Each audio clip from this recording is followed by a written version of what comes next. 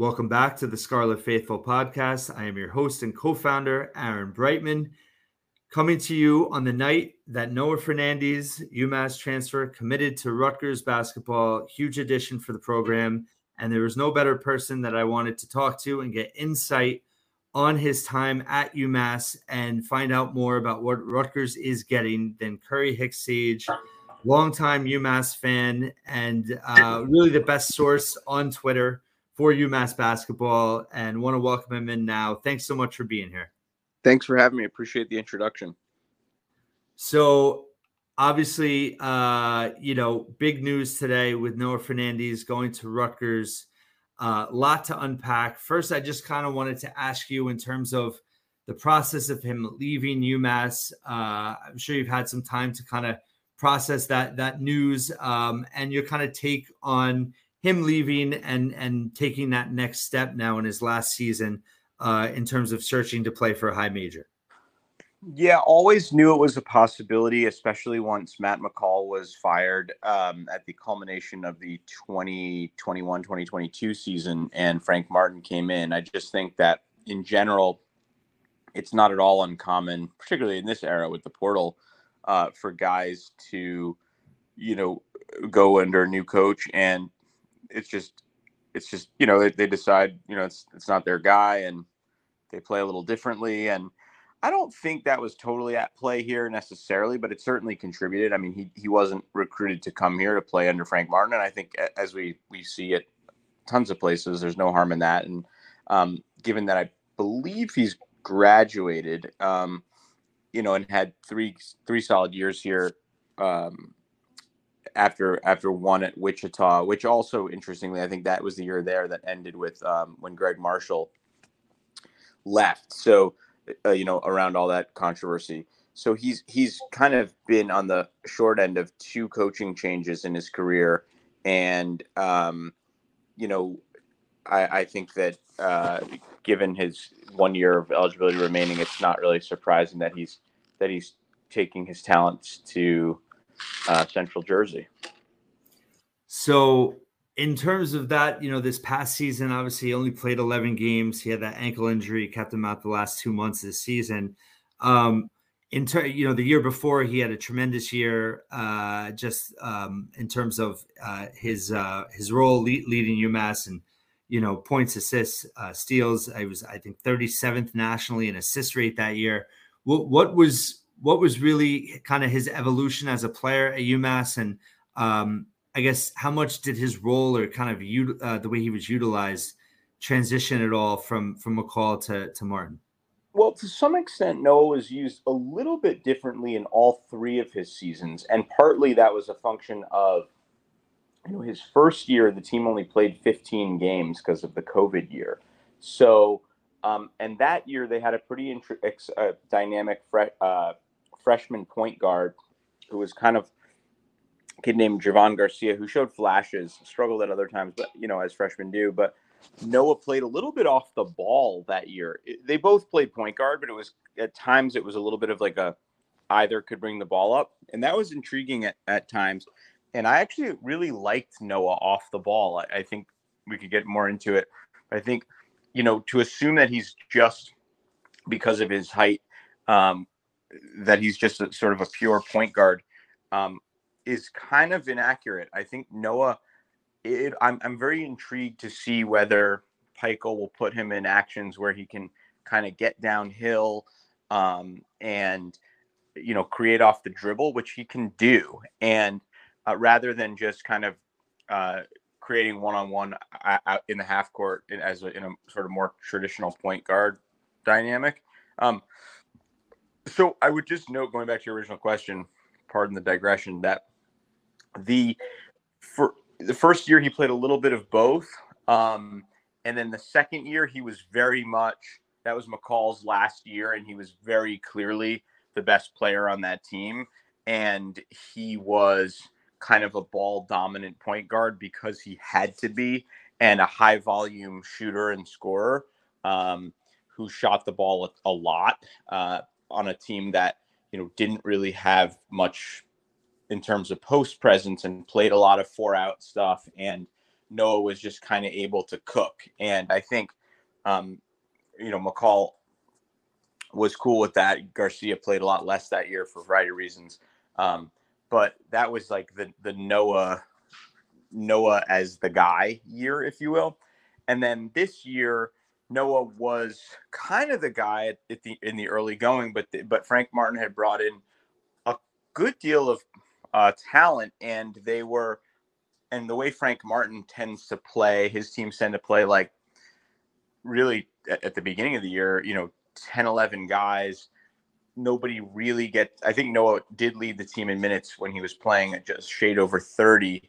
But they had a kid named Matt Cross who transferred from Louisville, and a really good freshman who's now himself since transferred out. They had a lot of pieces who were kind of in the 8 to 13 range, Noah being the leader, but it was a little less the Noah show, which it was definitely the final year under McCall.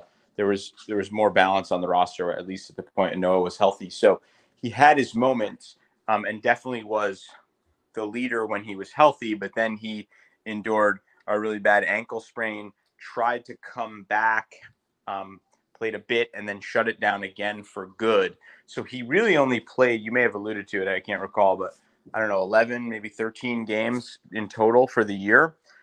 So I would say that, and his first year at UMass during the pandemic year, he played the team only played 15 games. So we only got one true full year of Noah, but then in sort of half of 2 other years, we saw slightly different Noahs regardless. So I think it'll be just an interesting so it's not to say that his game evolved. I just think we saw different iterations of Noah Fernandes throughout his career based on a variety of circumstances, coaches, injuries, pandemics, style of play, and all the rest. That's very interesting because just speaking of the situation that he's now going into at Rutgers, I really like his addition because I think that the backcourt now has a lot of versatility. They're all different. Cam Spencer is a knockdown shooter, better defensively than I expected, but just a natural shooter, elite. Then you have Derek Simpson, who really could get downhill at the end. He's a little bit taller, 6'3", but still learning. Not as efficient near the rim, and needs to develop a jump shot. Where I feel like Fernandes, just with the 2 of those guys, I feel like the 3 of them could really work well together and offer different strengths that could kind of make them all better, if that makes sense, in terms of how they kind of play off of each other. Yeah, I have seen some Rutgers. I'll be candid. The offense there became difficult to watch for me at a certain point this past year. Difficult for everyone. I would text Danny Breslauer, who I'm sure you know, and at times and say, like, I just can't watch this right now. I said that I recall saying that during the Michigan game. And let's be clear. UMass was not exactly, the Frank Martin kind of 2 bigs plotting, late 90s style. That's not totally fair. They play fast at times, but it's not exactly like, we were running the most spectacular offense in the world. And yet I tuned into a couple of those Rutgers games and I was like, I got to turn this off, man.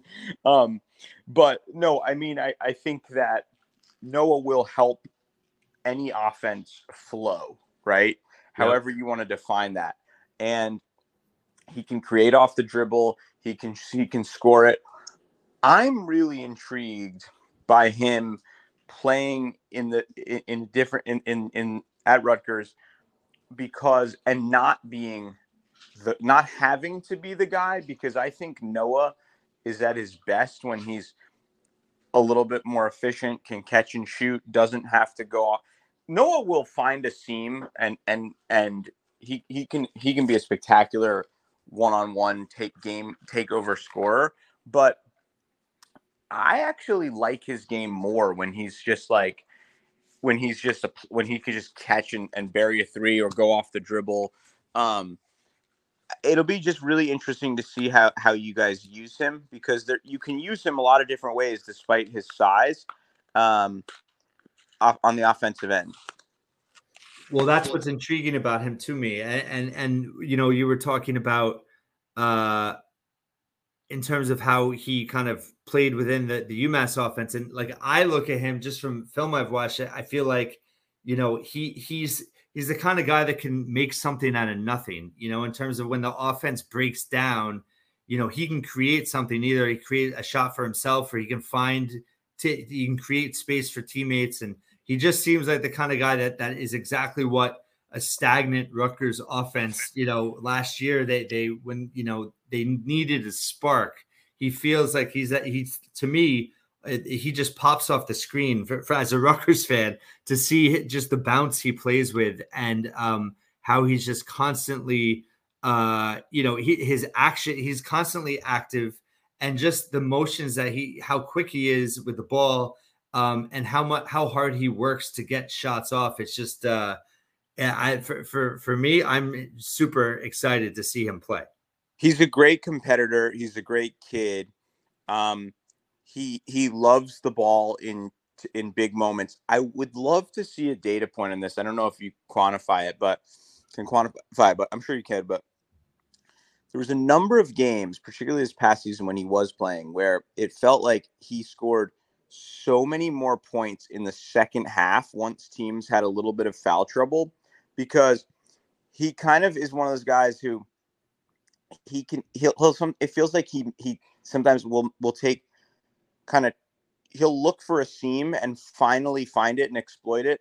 And when teams are in foul trouble, he becomes really, really hard to guard, because there's a lot of like kind of subtle dipsy do up fakes that draw guys a little off balance, and he'll get to the line.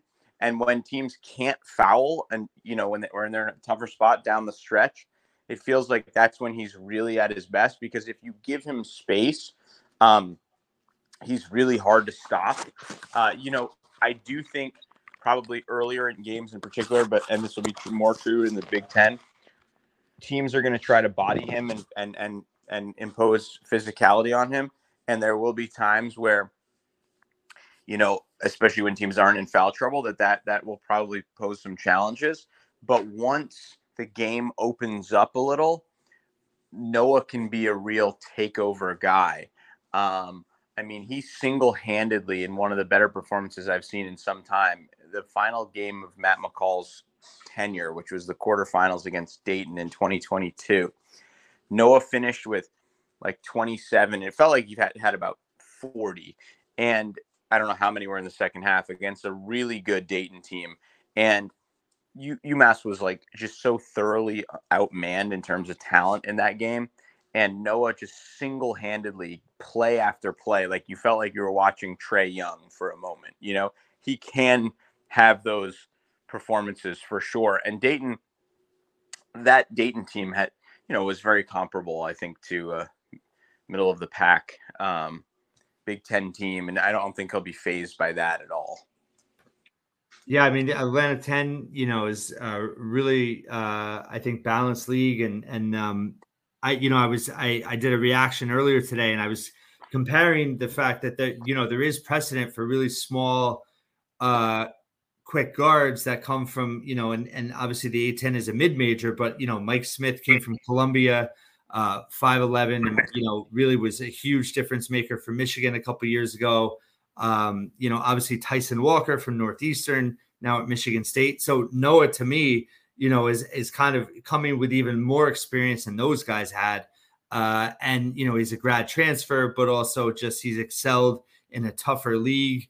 And I feel like he just brings a ton of experience, and he seems like a very high IQ type of player that, you know, we kind of touched on, and how he can learn how to, he can find the weakness in the second half and how to break teams down.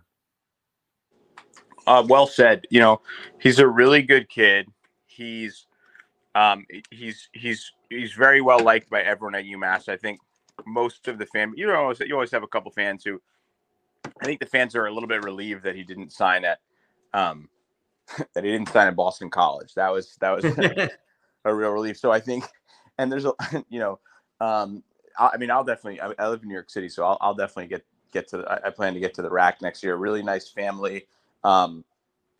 He just had a kid with. I think she was a UMass cheerleader, and they were kind of like, they were well known around campus and well liked and involved, and like he's a Pikel type of dude. I think in terms of his character, and I think you guys will like him a lot as a fan base. And I think, Noah, I think he loves to win. And I think, there were some different things at UMass that made that a little challenging in his time here. And I think he'll be ready to go. I also think he'll be, by that point, I think at this point, he probably is close to full strength. So I think you guys, there's probably some durability concerns given his injuries over the years, but I don't think you guys have to play him 33 minutes, and that will benefit him. And I think he can actually put up comparable numbers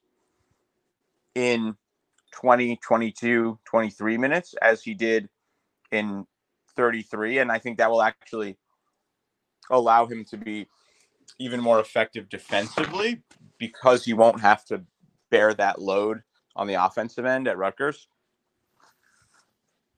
Yeah, that makes a lot of sense. I mean, yeah, he's a pretty efficient player, offensive rating anywhere from 1.9 to 112 the last 3 years. And that would definitely be towards the high side on Rutgers for what they've had in recent years. And I think you're right. I mean, I think it's going to be fascinating to see how Pikel works the rotation. Obviously, some more decisions coming, and Paul Mulcahy, I think, if you had to guess right now, I'd say he is going to return, but we don't know for sure. But I think the four of them, they all, they give, I think they'll be tough for opponents to prepare for, because I think that they can all find their spots and all have big moments. And I think that, they're going to play closer to 25, maybe close to 30. But that's also been a big problem with Rutgers, is that, especially this year, all their starters are playing 32, 33 minutes, and they just wore down at the end. And I think that that's also kind of part of the plan, is having a backcourt where they can really rotate and keep them fresh. And I think, 25 to 30 minutes between, is going to be definitely riding the hot hand in certain games. But I think it'll be interesting to see how, they're all kind of utilized together. And I think, he seems like a guy that is smart enough and kind of effective enough in his skill set that he could still be a big factor, even if he's playing less minutes. I think he may actually be more of a factor playing, as counterintuitive as that might sound. I just think that he can be better on both ends. I think Pikel demands so much defensively out of kids that it becomes hard, I think, to play 30-something minutes and then go out and score too. And the more depth you guys have, the better it will be for Noah, because I think he will be more active on both ends if he's not playing 35, 36 minutes as he had to at times, particularly in the 2021, 2022 season. So last year. But yeah. Well, so I wanted to ask you about that because, I wanted to know about him on the defensive end. I know it's not his strong suit, but he does seem like, with his quickness and that it could be pretty disruptive at times in terms of steals, which obviously would fit into kind of Rutgers' aggressive style and pressuring the ball. And I was curious what your thoughts are in terms of, because I think also Pikel probably is looking at it, and he's an offensive guy, but I think he's very confident in his system and his scheme ability to be able to get the best out of Noah as a defender. So Noah had a really good rep as a defender in high school, if memory serves. He played at a powerhouse prep, Woodstock Academy in Connecticut, and with like 11 D1 kids. So interestingly, there probably played fewer minutes than he did at UMass. They were loaded. Team had like Trey Mitchell, who's now at West Virginia and also was at Texas and was at UMass. Had Ronnie DeGray, who was at UMass and Missouri. Had just a ton of dudes. And I recall that he was really pretty highly regarded defensively coming out of high school. I don't. He was a bit injured at Wichita State in year one, so I don't quite remember there. But he is more than capable of being not just a solid defender, but a good defender. I think at times he didn't. I think he didn't stand out defensively at UMass, and I attribute that in part to the amount of minutes he was getting. I just think what was being asked of him offensively made it such that he was not quite as relentless on the defensive end, but he can pressure the hell out of the ball. And he can jump a passing lane, get steals. He can be very active. Look, he's small, and there's been some durability issues over the years. And if you've got a 6'4", 6'4", 6'5" wingman who's backing him into the post, like that's going to be challenging at times, right? But I would not in any way describe him as a defensive liability. It's not like he stands out as a poor defender. I just would say his offensive game is where his strengths lie. Yeah, it's almost like a consistency thing where if the load is a little bit lighter on offense, he could pick some up on defense. Yeah, I also think, look, like Peichel's going to push him, in terms of that end of the floor. And from what I understand about Peichel's and his system is like you're not going to see as much of the floor if you don't get it done on that end. So, right. And Noah's eternally coachable, and I think he will respond accordingly, right? I also think there's a way sometimes in which kids who are in their fifth year have been around the block a few times, and especially kids with the maturity and poise of a Noah just kind of rise to that occasion. They find a way of rising to it. Does it mean he's going to be, second team all league deep defensive team? Probably not. But like, I don't think that you guys are going to be, like losing your minds over him. Just like, he's not going to be caught, just not defending. You know what I mean? Yeah. Yeah. And how much did you know just about his search in terms of once he entered the portal? Obviously, we knew it was reported he was supposed to visit Butler this coming weekend. Obviously, that's not happening. It seemed like a lot of high majors were inquiring about him. I guess what do you know about that part of the process, and why do you kind of any insight on why you think Rutgers was ultimately where he decided to come? That's a good question. I mean, I've it's such a crazy time of year now, and there's so many kids to track, and I wasn't deeply immersed. I think BC and Providence were pretty actively engaged. Yeah. I think Butler at one point was pretty engaged. I've heard. I think I maybe heard Creighton was thrown around. I heard a lot of places. You know how that goes, though. It's so fluid now with kids visiting and who's, it can depend on so many things. I think, look, Rutgers has a lot to offer right now. It's NIL situation. My understanding is it's very solid. I'm sure that played a role. I don't know that it was necessarily the determinative, most determining factor, but I'm sure it can't hurt. It's relatively close to his folks. He's a Massachusetts kid, so it's not, going halfway across the country or whatever. It is, if in fact the Providence and BC things are to be believed, it's a bit of a coup that they landed him, given the proximity of where he's from. He's from the eastern part of Massachusetts, kind of on the water, I think, and not terribly far from Providence or Boston. So that was good. I don't know. I mean, I think Noah is a mature kid with good support, and I think that he probably weighed this in a very healthy way, and all the factors I think went into it, and I think he wants to. I genuinely think he wants to win, and Rutgers has been in the tournament in the last couple of years. I also think playing time is going to be there for him. So I think it just makes sense for any number of reasons. I don't know all the specifics of exactly what informed his decision, but there's a lot to like about where the Rutgers program is right now. And Peichel, has just a really good reputation around the sport. And I think Noah's not averse to hard coaching. He initially signed with Greg Marshall, and he was under Frank Martin, so I don't think he'll be fazed by the demands that Peichel puts on him.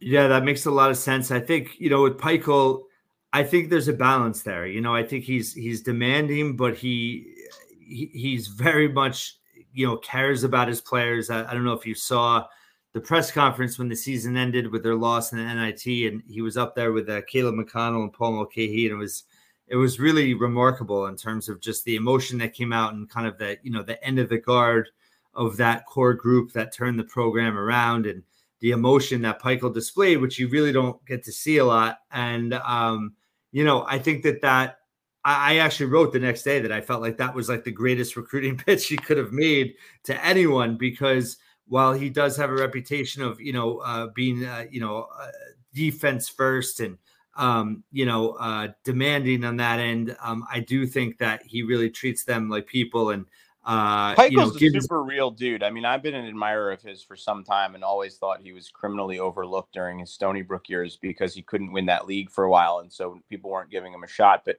he's a terrific coach, and he seems, like demanding and tough, but he's a regular dude. Like, he's not. I would describe him as devoid of the performative streak that you see in a lot of other coaches around the country. Quite frankly, he doesn't. His shtick is not shtick, right? It's like, this is his philosophy. This is how he does things, but it's not like he's not trying to show everyone how much he does, or that he's the toughest guy in the room or whatever. He's just a professional who loves hoops. And I think that sound and likes kids. And I know that sounds, like, shouldn't you like basketball and shouldn't you like kids if you're a basketball coach? Well, I got to tell you, not everybody around the country is that way. You guys are pretty lucky to have him. I know, offensive woes at the end of last year notwithstanding, if you take a look at where Rutgers is now compared to where it's been at any other point in the last 3 decades, I think pretty much anyone in the country would take those results under Peichel. Yeah, that's very well said in terms of kind of nailing his persona. And I laugh because, people get tired of, I mean, he beats the Big Ten as the best league in the country to death. But people think it's like, I think he just genuinely believes it, and he doesn't say it as like a cover or anything. He just really believes it. And, people get tired of it, but it's, I just think it's just him. Yeah, I happen to believe that right now the Big East is the best league in the country, but more power to him for believing that. But yes, yeah. I hear you. All right, so that was really good insight on Noah. I think all Rutgers fans are excited about him, and I hope that, I think his potential, if he could stay healthy, if he can, kind of the chemistry works the way I think it can, I really think he's primed for a big season. Yeah, and I think fans will like him. He'll embrace the fans. He'll thrive in the rack when it's rocking. Noah loves a big moment. And he was always super, just a really good kid in terms of his appreciation for our fan base, which at the moment is not as robust as yours. And always was like, I remember he was on a Twitter Spaces with someone, and they asked him about, UMass Twitter and he was like, look, we're in New England and people have really high expectations. We have a lot of pro teams that have won championships, and I love that, and he really took it in stride, where I think sometimes you find one, a couple obnoxious comments here and there on the internet, and kids all of a sudden kind of do the whole, like, you don't know what I'm going through. And, like, not that there's not some truth in that at times, but, there's a little shtick that sometimes kids will do. Noah, like, loved the moment, loved the passion, never, resisted it, never complained about it. So I think he He's going to be well liked there, and you guys will just. He's just that he. It's not his first rodeo. That's great insight. Really appreciate it. But before I let you go, I know you do you have a show where you talk about the national coaching searches, and you can give details on that. But I had to ask you before you left, just in terms of your take on Carl Hobbs going to Georgia Tech, longtime assistant under Peichel at Rutgers, and who you foresee as potential candidates moving forward to replace him. And one is nearby at Princeton, Brett McConnell, who, if memory serves, his dad is a longtime Rutgers athletics staffer under Schiano. Don't know the situation there intimately enough to know what Schiano and Peichel's staff's relationship is like or whatever. But McConnell has a very good reputation, had a couple reportedly had a couple D1 offers that he spurned this offseason to stay at Princeton because he's obviously waiting for the next, the right thing and the right move. So he's highly regarded in coaching circles. Was a manager at Rutgers, is right down the road at Princeton. So I would imagine, he'll get his name will be thrown around. I don't know. It's like you always hear interesting stuff with Jersey names. You always hear like, Kevin Boyle, who's the legendary high school coach. I don't know what his connection is to Rutgers. I'm just saying there's so many names in Jersey, and I don't know that one of them would be called. You'd have to look at Peichel's networks. I mean, it seems like he's had a pretty loyal stable of assistants there for a number of years. So this is a little bit of a new dynamic for him to navigate. So yeah, I mean, I don't know. It's does he go back? Does he go to the old UConn tree because he has connections there? Is there somebody? I'm not sure. Do you have any names that you've heard? Yeah, so I mean, fans definitely want Brett McConnell. He's interviewed in the past.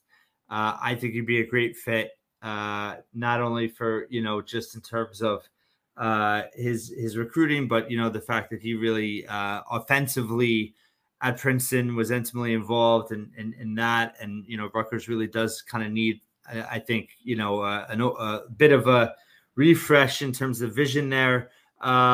Offensively, but a few other names. I mean, other Peichel kind of connected names. Actually, Brian Dower, who is a great Jersey high school career, followed Jay Young to Fairfield and started for them at Stony Brook. He's a name that's. I think he's going to want. Where is he now? He's working for Young at Fairfield.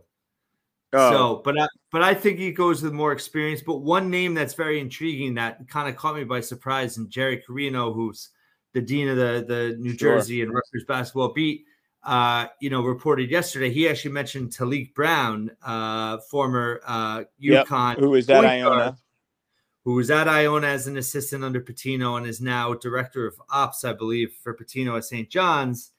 But I find that intriguing simply because of the style in which Pitino ran at Iona and will run at St. John's in terms of, fast paced. Peichel has, pressed quite a bit last year at times, a good amount unsuccessfully after Moat Mag went down.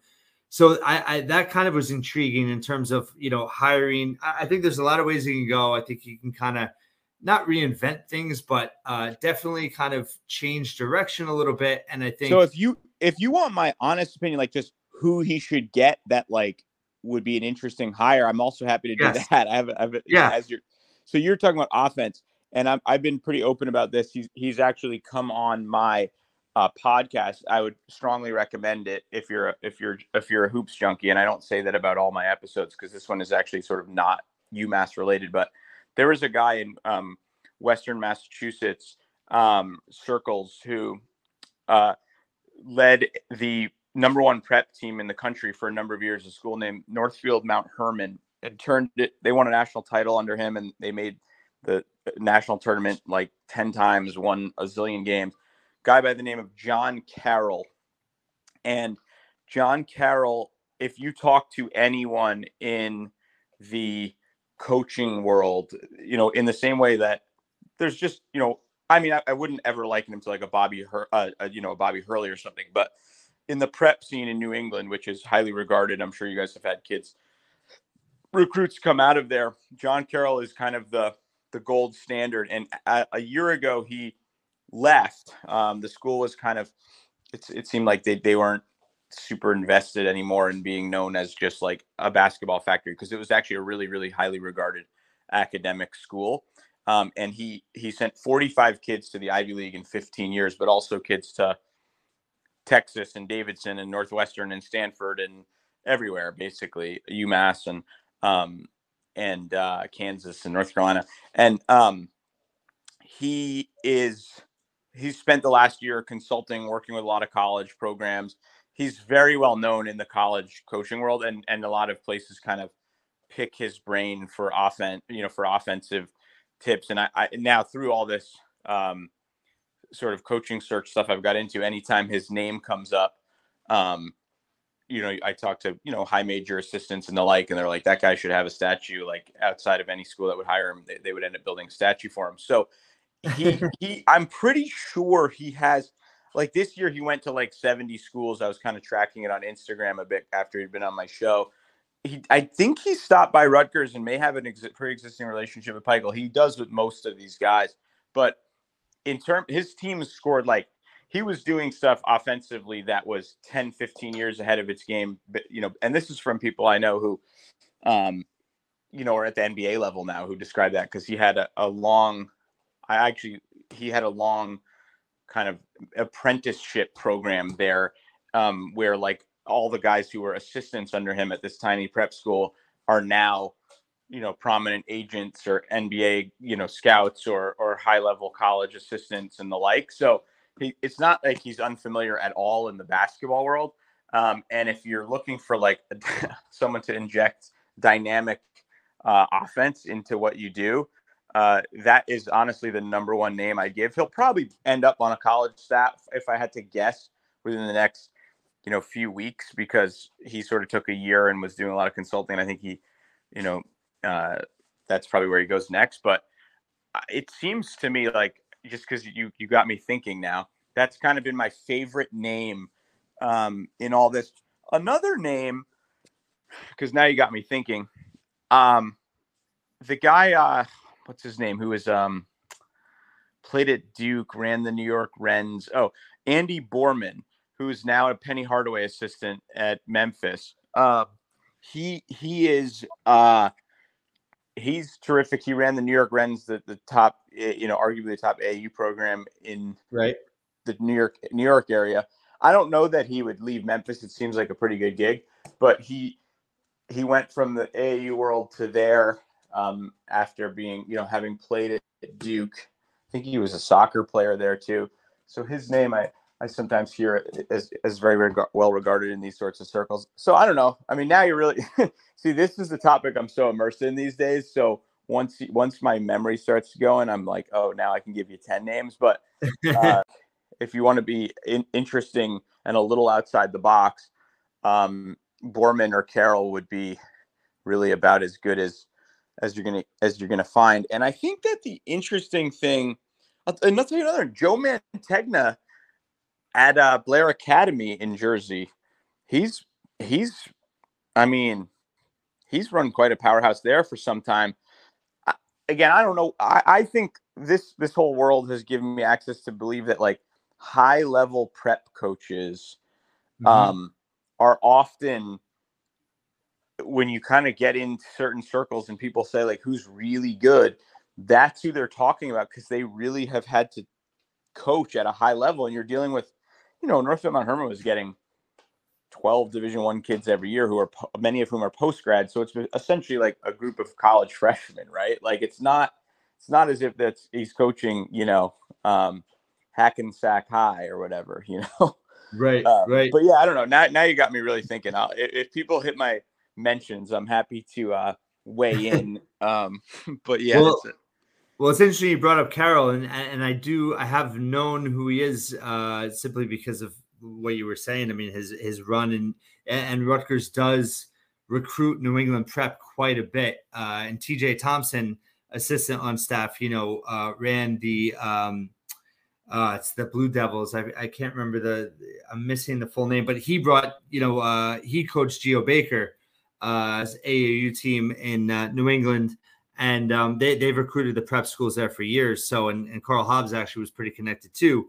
So part of, I think that the circle of this search for Pikel, I kind of have heard that, that it is a possibility that a prep coach could be considered. So I think John. Yeah, and Pikel seems like has a little bit less of an ego and just knows that there are good basketball minds everywhere. And it seems also like you guys have a really dynamic 2024 class kind of already coming in. So maybe at least in the short term, it's not as much about just recruiting, but it's also about, revamping that offense a bit. Now that you've got me thinking, Borman, Borman or Carroll. Carroll's, if you're talking prep, like that's the guy. The guy at Putnam Science is really good too, but he seems like they've just really got to go in there, and I don't know that he's.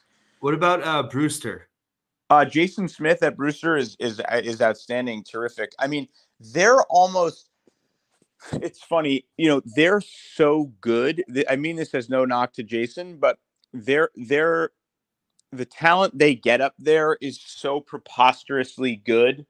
Like, just to give you context, that kid I talked about earlier, Javon Garcia, in the who was Noah's running mate and sort of started as a freshman at UMass.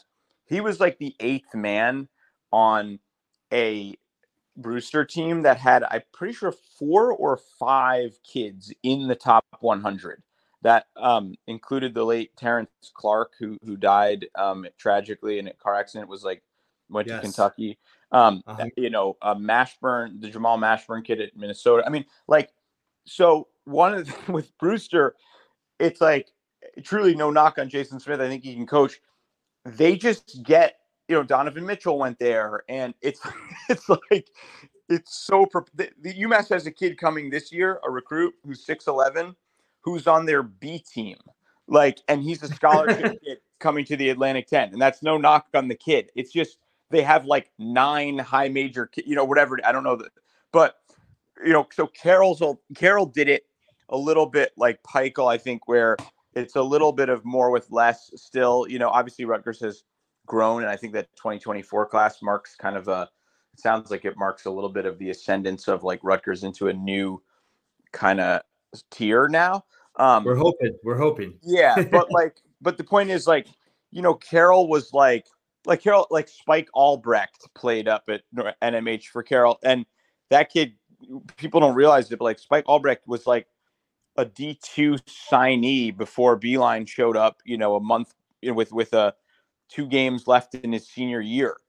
I mean, so he just finds kids like that, and that's where it was his bread and butter. So listen to the interview, and I did, if you're interested, because I've done, I've had Calipari and Steve Lapis, who used to coach at UMass, and Frank Martin and everybody, and I don't think there's a more interesting basketball mind that I've had the fortune of interviewing than Carroll. So, maybe that's really interesting. But there's a bunch of good names. So yeah, the prep scene and just, other outside the box names is certainly something to take a look at.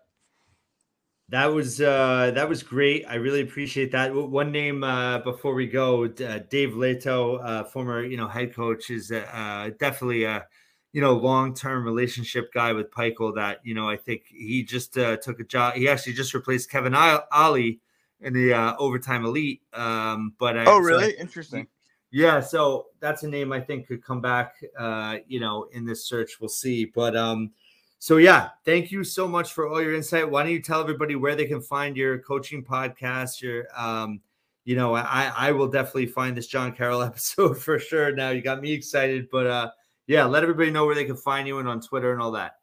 So Curry Hicks Sage on Twitter. That's a play on Curry Hicks Cage, which was where Dr. J played when he was at UMass. It's a great old barn on the campus, still exists for the track team. And the podcast is the UMass Basketball Podcast, available wherever your podcasts can be found or wherever you get your podcasts. We haven't done one in a while because we've been doing a lot of Twitter Spaces episodes. And so those are kind of just under the hashtag search season, SZN, where we chronicle all things in the college coaching search world. It's hard to explain why. I just find it the most interesting thing in sports, the drama, the palace intrigue. It's just deeply fascinating, the number of factors that are at play in searches. And then sometimes if you could find probably somewhere logged are spaces where it's just me ranting recklessly and irresponsibly after UMass games as well. Those are also out there. But I appreciate you giving me some time, and apologies for excessive length. That tends to be my Achilles heel. So thanks for bearing with me. Absolutely. I feel like it was meant to be for us to finally talk. We've followed each other on Twitter for a while, and I feel like almost kind of the likeness of each other at our respective schools. So I really appreciate you coming on and all your insight. And I'm sure we'll talk next year during the season when Noah hopefully is a key part to Rutgers going back to the NCAA tournament. Yeah, and these days I know it's not easy to get a ticket out at the rack. So if anybody has extras, then I'll buy them off you, and I'll come out on NJ Transit for a game. We didn't even talk, by the way, about the fact that Noah hit a buzzer beater against Rutgers last season, 2 seasons ago. Well, that might have been strategic on my part, but yes, it is funny how full circle, and he played great in that game, obviously. So, but yeah, that buzzer beater was unbelievable, and he's had a few in his career, correct? Yeah, he had a spectacular one this past season in the second round of a multi-team non-conference tournament down in Myrtle Beach. That was just an absolute stunner to beat Murray State.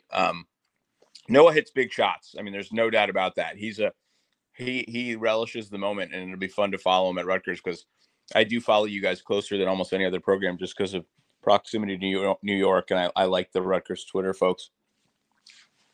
I feel like he's got I'm hoping for the parallel with UConn in terms of when they went out and got Tristan Newton, who had I think he scored 25 or 30 points against them a couple years ago.